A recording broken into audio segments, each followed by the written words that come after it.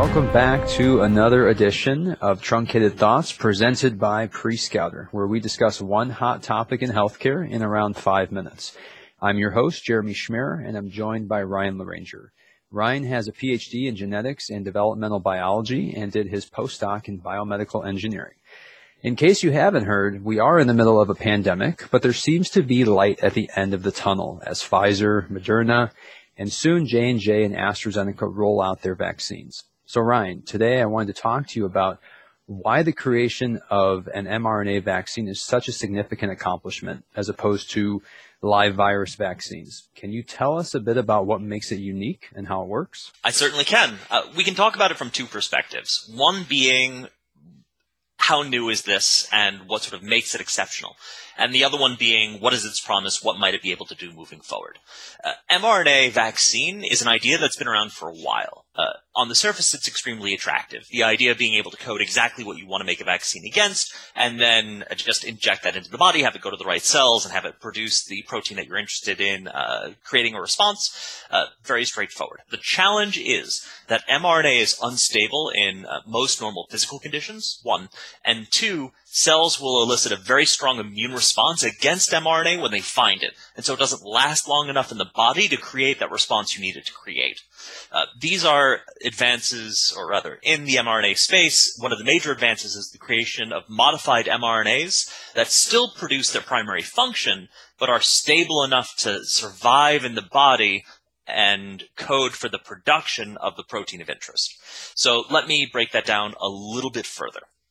The idea with an mRNA vaccine in general is you take a mRNA sequence, and that mRNA sequence codes for a protein that you're interested in, and you surround that in either a lipid or some other delivery device. You inject that into the body. That mRNA goes into your cells of interest.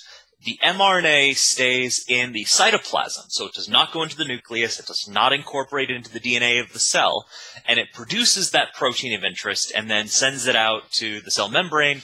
If it's a cell membrane protein, it displays that protein. The immune system sees that protein, that thinks this is unusual, mounts an immune response, and then you keep the memory B cells, you keep the memory cells, which allow your body to, when it sees that protein again, say when COVID attacks you, and is able to very quickly mount an immune response. Now, first of all, before I move on, does that generally make sense in terms of the background, what an mRNA vaccine is, and how is it a little bit different?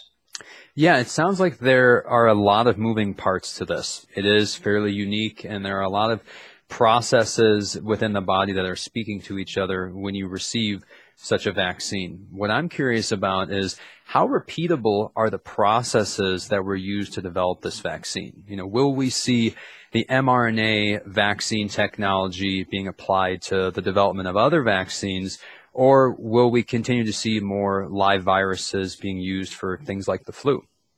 So this is one of the beautiful things about the mRNA vaccine. Ostensibly, if you have the code of a protein, you can make an mRNA for that protein, and you can make a mRNA vaccine for that protein. Now, it's not that simple. It's not as if, you can go to the printers, make it, and then move on with your life. There's still some optimization that needs to be done in terms of making the right code, tweaking things so that you get good expression of the protein, modulating things like the dose. So it's not automatic rollout, we can cure all diseases. That's one element. The second element, in terms of thinking of mRNA as a cure-all, is you need to keep in mind that mRNA vaccines have major costs associated with them. And there are a couple of different costs. One of them in particular is storage. mRNA vaccines need to be kept cold. They need to be kept very cold. Whereas most deactivated virus vaccines or other protein-based vaccines, those can be stored at room temperature. Everywhere this matters, but particularly in developing countries, this is very important. Because in those environs, it's difficult to get and maintain reliable cold storage for long periods of time.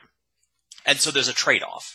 mRNA vaccines are more expensive, especially on the transport side, but they give you a great deal of flexibility in terms of what you can do with them.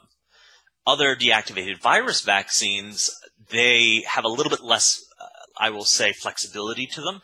They can be a little bit more challenging on the manufacturing side, but once you've made them, you have them. So effectively, it is something that can be repeated, but due to infrastructure requirements, it may not carry the same, say, mass appeal as some of the live viruses, as you referred to. Do I have that right? Precisely, yeah. Okay.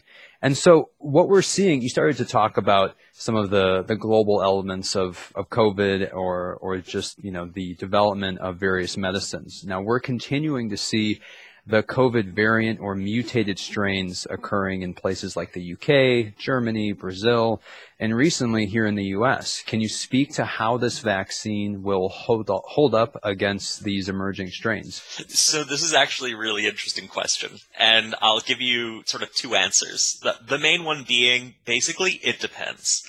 So the mRNA vaccine is targeting a specific protein, just one, right?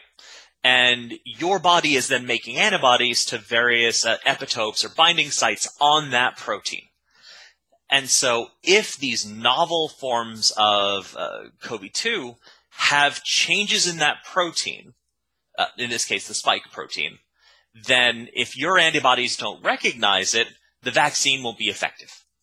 Now, one of the benefits of this approach is that if we are able to sequence the new version of the protein, then you can make pretty easily a modification of the mRNA vaccine, which also gives you immunity to that new variant.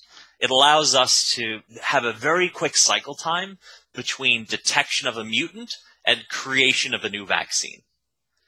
And of course, the other part of that answer is yes, assuming the spike protein does not materially change or change drastically.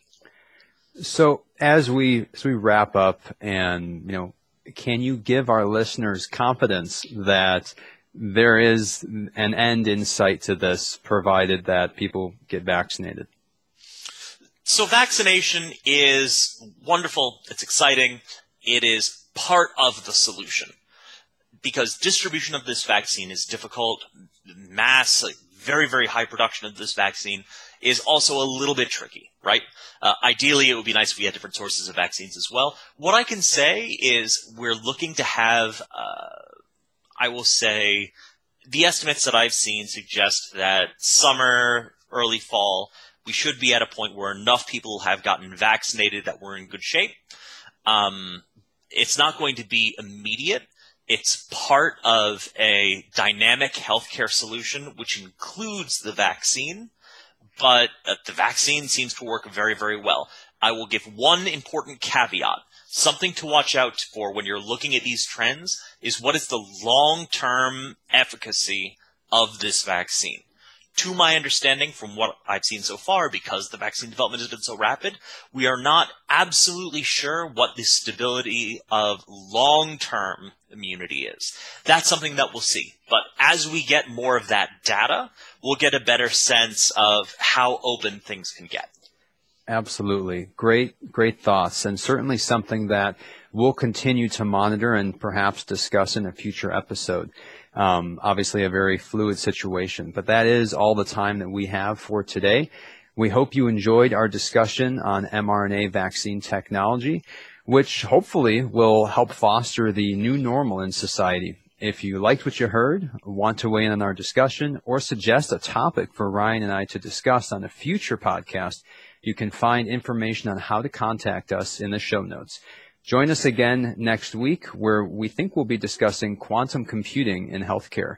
Until then, thanks for listening and stay safe.